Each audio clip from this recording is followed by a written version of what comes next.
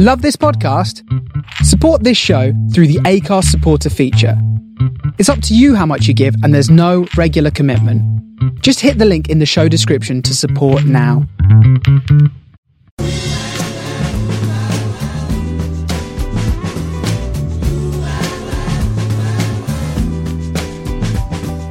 This is the Soho Radio Podcast, showcasing some of the best broadcasts from our online radio station, right from the heart of Soho, London. Across our music and culture channels, we have a wide range of shows covering every genre, along with chat shows, discussions and special broadcasts. Here is just one of our recent shows. To catch the full show, head to our Mixcloud page or listen live at sohoradiolondon.com.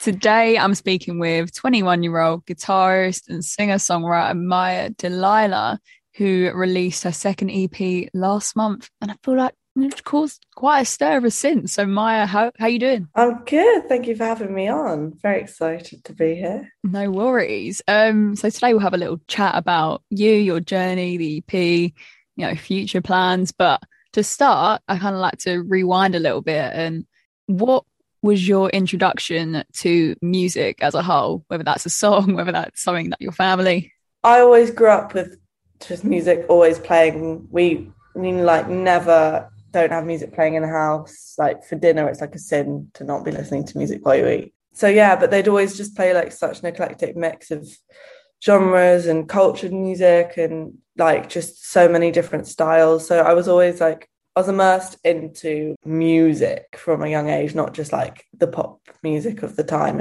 And then, just as kind of every school kid does, learns an instrument at school. Mine was piano. And then started learning guitar when my sister did because I was jealous. And then, from then on, I just like fully fell in love with it. Did you try out piano? Not your thing? Yeah, well, I was taught it in a really traditional way of scales and learn this piece for your next exam. And it was just that like military practice vibes, which I wasn't into. And I was stubborn as well. So I feel like making an instrument feel like a chore is never good for a kid. It's like going to do your homework. It's not, let's go and have fun and like do this expressive, creative thing. I get you. Yeah, you're right. It does suck the soul out of it a little bit when it's like, I've got to go practice my scales. Exactly. Also, I hadn't discovered yet that I was super dyslexic. And because I'm dyslexic, I can't really read black on white.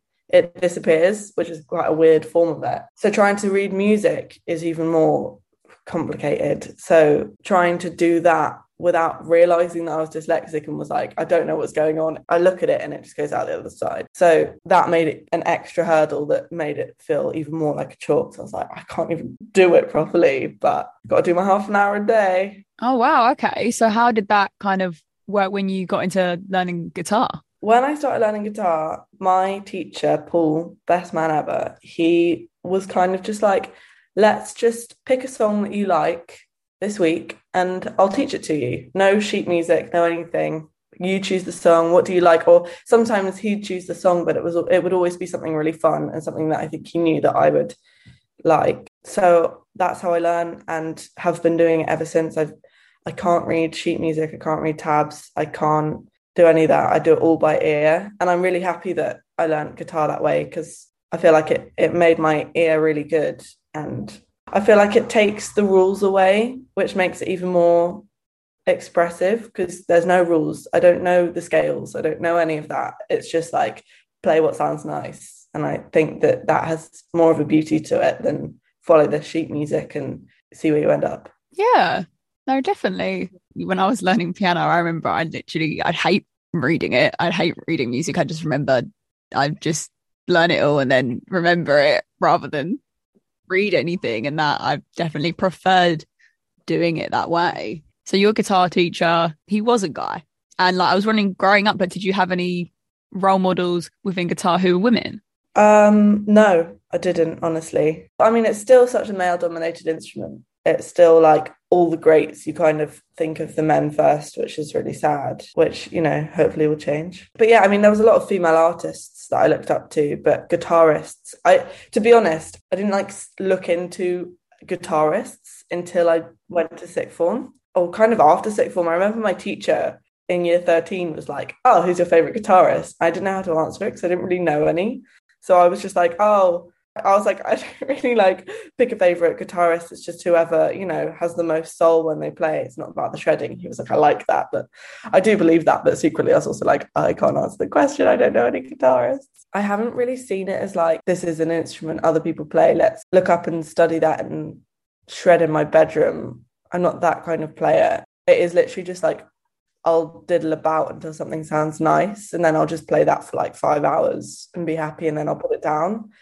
I never really looked into it, and I don't know anything about gear really. So I go into a guitar shop and they're like, oh, this beginner knows nothing at all. And then I'll play it and I'll be like, oh, this is a bit weird. I love that. It's kind of a weird in between that I kind of, I mean, now I know loads of guitarists and I get really inspired and I'm learning more and I'm enjoying learning more. But that wasn't up until like 2-3 years ago that I started really looking at the history of it and all the knowledge behind it and stuff.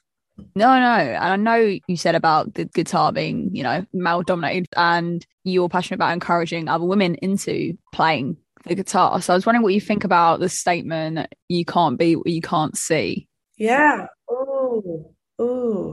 No, I think that's bullshit. Well, that's just what the imagination's for, isn't it? Because clearly that didn't happen for you. Yeah, exactly. That didn't happen for me. I think that the world is made a more expressive, creative place by the people that push the boundaries and try and do stuff that they think is, you know, not possible or whatever. And I think it takes people trying to like turn stereotypes on their side and push them away for like change to happen. Obviously, I think it would be a pretty boring world if people didn't try and, I guess, rebel. I guess this isn't rebelling, but you know what I mean. So yeah, I didn't have any female guitarists that I found at a young age to look up to. I was actually really into playing with, this sounds so funny as like a little 8-year-old, but I was really into playing with gender stereotypes from a young age. And I was very much a tomboy when I was younger, and I hated doing anything girly, and, you know, wanted to do all the typical boy that I could see all the boys around me doing, and all my like best friends are boys and they were skateboarding and they were doing sport. And actually I never did sport, but I was doing skateboarding. But then I was also doing ballet because all the girls in my class were doing it. And then I saw my sister playing guitar and I thought, well, that's the thing that no girls I've seen in my school playing. Let's do that. That will, you know, make me stand out a bit more. So that's how that started, because I was kind of jealous of her having this. I mean, I thought it was a cool instrument, but I was kind of like, oh, that's quite a boyish thing in my head. This is the kind of thing that I don't want any other young girls to think. I don't want them to be like, that's a boy thing, so let me pick that up to try and be like the boys or whatever. Yeah, like it runs deeper and opens up a whole conversation around gender stereotypes, really. Yeah, do you think now that you being there with a guitar, is that for you, is that hopefully going to encourage other young girls to realise, oh, actually, that's a path I could go down? Yeah, that is my main aim. I mean, it's amazing. I get messages quite often from young girls saying that they picked it up because of me, and they were nervous because they didn't feel encouraged to pick it up because it's a male-dominated instrument, and that can be quite encouraging. It makes me so happy when I get those messages, because that's kind of all I'm looking to do in terms of the bigger picture. I want people to see it as just, this is a cool instrument I can pick up, not the way that I started playing it, I guess. Yeah, definitely. Touching on briefly your Spotify bio, which says used to be a surgeon, now here. But I always forget that that's there. Yeah. What you're doing now was this an unexpected path for you? Yeah, it actually was. I don't think I actually really saw myself fully going into music until I went to Brit School for sixth form and then kind of put all my eggs in one basket.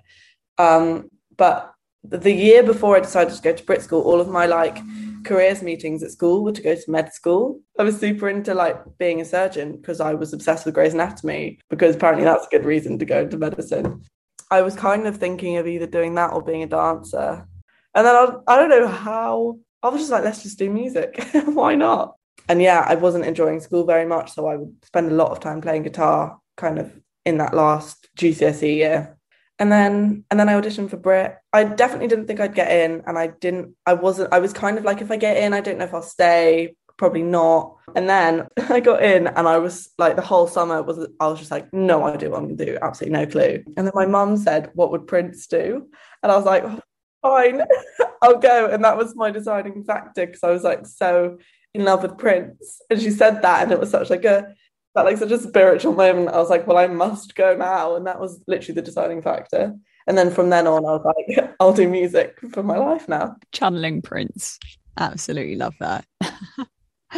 Out of interest, Brit School, what did that experience teach you? Brit School was the best 2 years of my life. It was so good. I feel like my classmates taught me more than any classes did. Not that the classes didn't teach me stuff, they did. I learned so much, but everyone was so good and everyone was really encouraging. And I didn't find it the kind of competitive nature that I think is expected of a performing arts school like Brit. I just found it really encouraging, and I found it so motivating to kind of have amazing musicians that were better than me. Like, because I feel like all of us at our old schools, we were kind of at the top of our game there, and we felt good about ourselves. And I think we got a bit too cocky. And then we went to Brit and we were like, fuck, everyone's sick. Like, I need to work now. Otherwise, I'm going to look bad.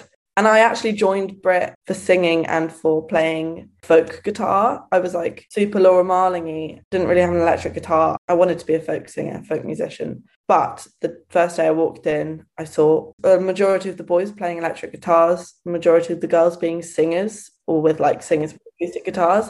And I fell straight into that stereotype. And I was like, sick, I don't want this. This annoys me.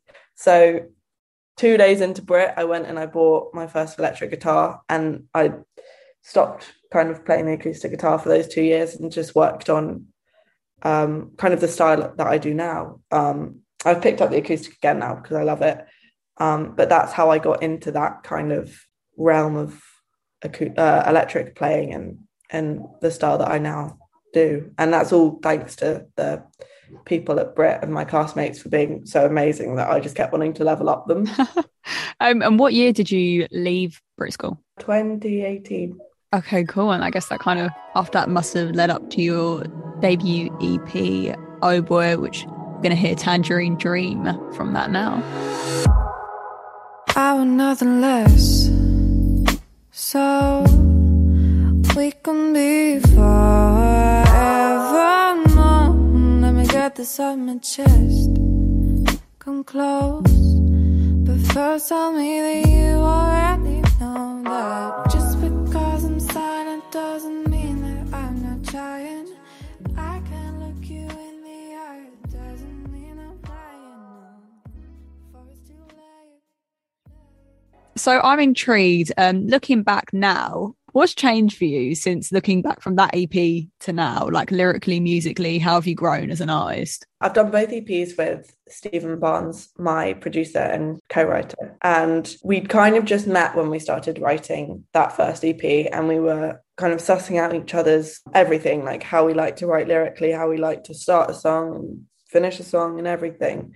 And I feel like that EP was us trying to find our sound. And I think that we did that, and we did it in the way that we wanted to. We'd really discovered by the end of the first EP how we like to write and what lyrical styles we like to do. And the whole process of the second EP, regardless of the situation, because it was written about my breakup, and that was all a flood of emotion. So it was written really, really quickly. But I think it made it so much easier, like navigating how to write it, because we'd gotten to know each other so well throughout doing the first EP. We just kind of realized we liked doing funner lyrics and jokey lyrics, and not getting too serious with metaphors and what instrumentations we like. He like, we can really read each other now. It's very rare that we disagree on anything really, like production or lyrically. And if we do, we're kind of at a place where I could be like, no, I'm right, and he'll be like, no, I'm right, and we'll be like, okay, fine, you're right. It's like very relaxed and not polite, which is nice. You need to have that comfortable relationship with someone when you're working on something so personal. Exactly. And intimate, I guess. Yeah. And moving on to your EP, which congratulations, by the way, is out now. It's Not Me, It's You. I like that. I like the play on that. I like the energy behind that name. So do you want to talk to me a little bit about that? About the name? Yeah, about the name, about the Yeah. themes. Well, when my boyfriend at the time broke up with me, he used the classic line, "It's not you, it's me." So, and then I did realize after he was such a horrible person that he was correct and it was him and it wasn't me. So that's why I used that name. Kind of lined up with the situation perfectly. The whole EP was written in the space of a month, the month following the breakup. Yeah, it was just a flood of emotions going into each song. We didn't even have time for Stephen to be like, show me a reference. What do you want to write about today? He'd come in and I'd be like, I'm pissed off. And he'd be like, all right.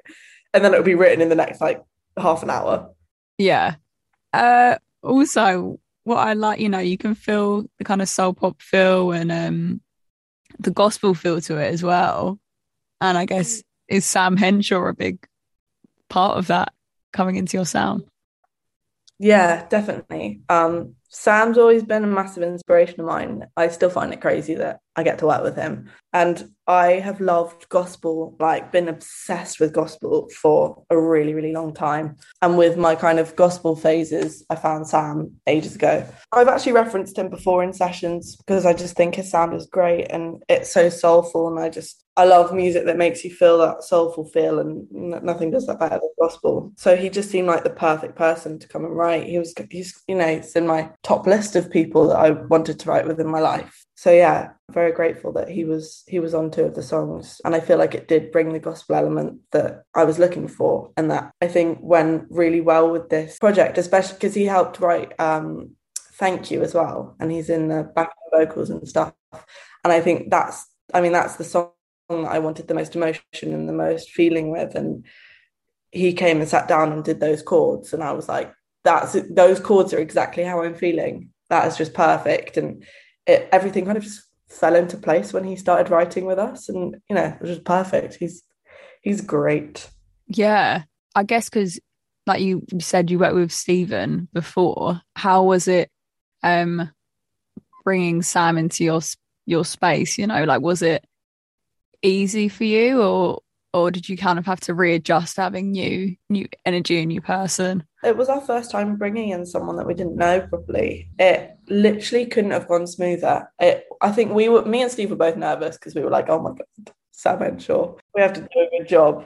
We want him to like us. But he was so chill, and he just came in, and I feel like he just felt right at home, and he's really easy to chat to and bounce ideas off, and it flowed out so easily. I remember after we wrote Breakup Season, our first session, I texted him. I think I texted him and I was like, well, that went well, because it just like flowed so easily. And he was like, yeah, that went weirdly smooth. Like we were both like, that was weird how like much that clicked. And then it was really nice because that happened. We got to be like, do you want to come back and like do it again? And that's when we did Thank You. And I mean, me and Steve are hoping that he's going to be a collaborator for most projects and come and write with us. And he seemed to enjoy it. So, it worked really well. Nice how things work out, I think. Yeah. And is there anyone else, who's next on the list that you're like, I need to get a session with you?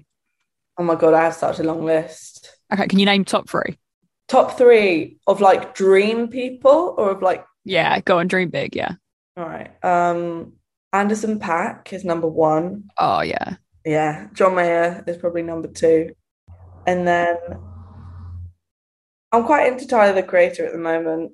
So it's quite a random one, my music, but I've always liked the idea of having a rapper on something. So do you know what? I could hear Tyler, Creator on yours. Oh, thank you. I think it could work, definitely. I would love that. You're young, you're 21, you're already doing so well, and you're very, very talented. And so what are your goals? What's the aim? It's a bit of a hard question, isn't it? Like, what's the aim? But would you like to be like touring somewhere huge? Would you like to be connecting with bigger artists? Like, what for you is the most important thing? Yeah, absolutely. I'd love to just be touring the world, meeting and working with all those artists that I dream of working with. And I used to actually say that doing smaller, intimate venues, like, I mean, it's not small, but like Roundhouse size maximum, I'd be like, that's the biggest venue I want to play. And then I got really into trying to encourage women and young women to pick up the guitar. And I realized that if I'm actually going to do that and put all my energy into that and like make that happen, I need to do bigger venues than that, and I need to try and make myself more seen. So now it's just like I just want to go all the way and, you know, do the massive venues, and also I love performing. So I don't know what I was thinking before. I was probably trying to be niche. But yeah, just the whole spiel I'd love to do. Love that. And to round up, what do you think you've learned about yourself from this EP? So much. I think I've learned that I am actually better than I thought at being able to put my emotion into my work. I kind of thought that I didn't expect myself to be able to put my emotions in these songs and feel like I'd actually gotten out what I wanted to emotionally as well as musically. And it makes me feel a lot more settled in life. Like, it is actually such a way to express yourself, and it's nice. It's a nice thing to be able to say what you never got to say through music, and have that as kind of a safety net in life, I guess. And because the first EP was a lot of the songs weren't kind of about like much. There's one about my cat. It's like, it wasn't actually me putting as much emotion into it. I didn't really realize that was something that I was able to do, and I think I kind of grew into that for this EP, which I was happy about. I think I learned a lot musically and what I like, and, you know, working with Sam, I learned how to, you know, co-write in a 3. That was really fun, and I'd love to do that more. So yeah, a bunch of things were learned during this EP. Cool. I think I'm going to end on your song Thank You, just because I think it, you know, it's in the end of the EP. It kind of rounds off, and I really, really like it. But thank you very much for coming on as well. Thank you for having me. This is Thank You.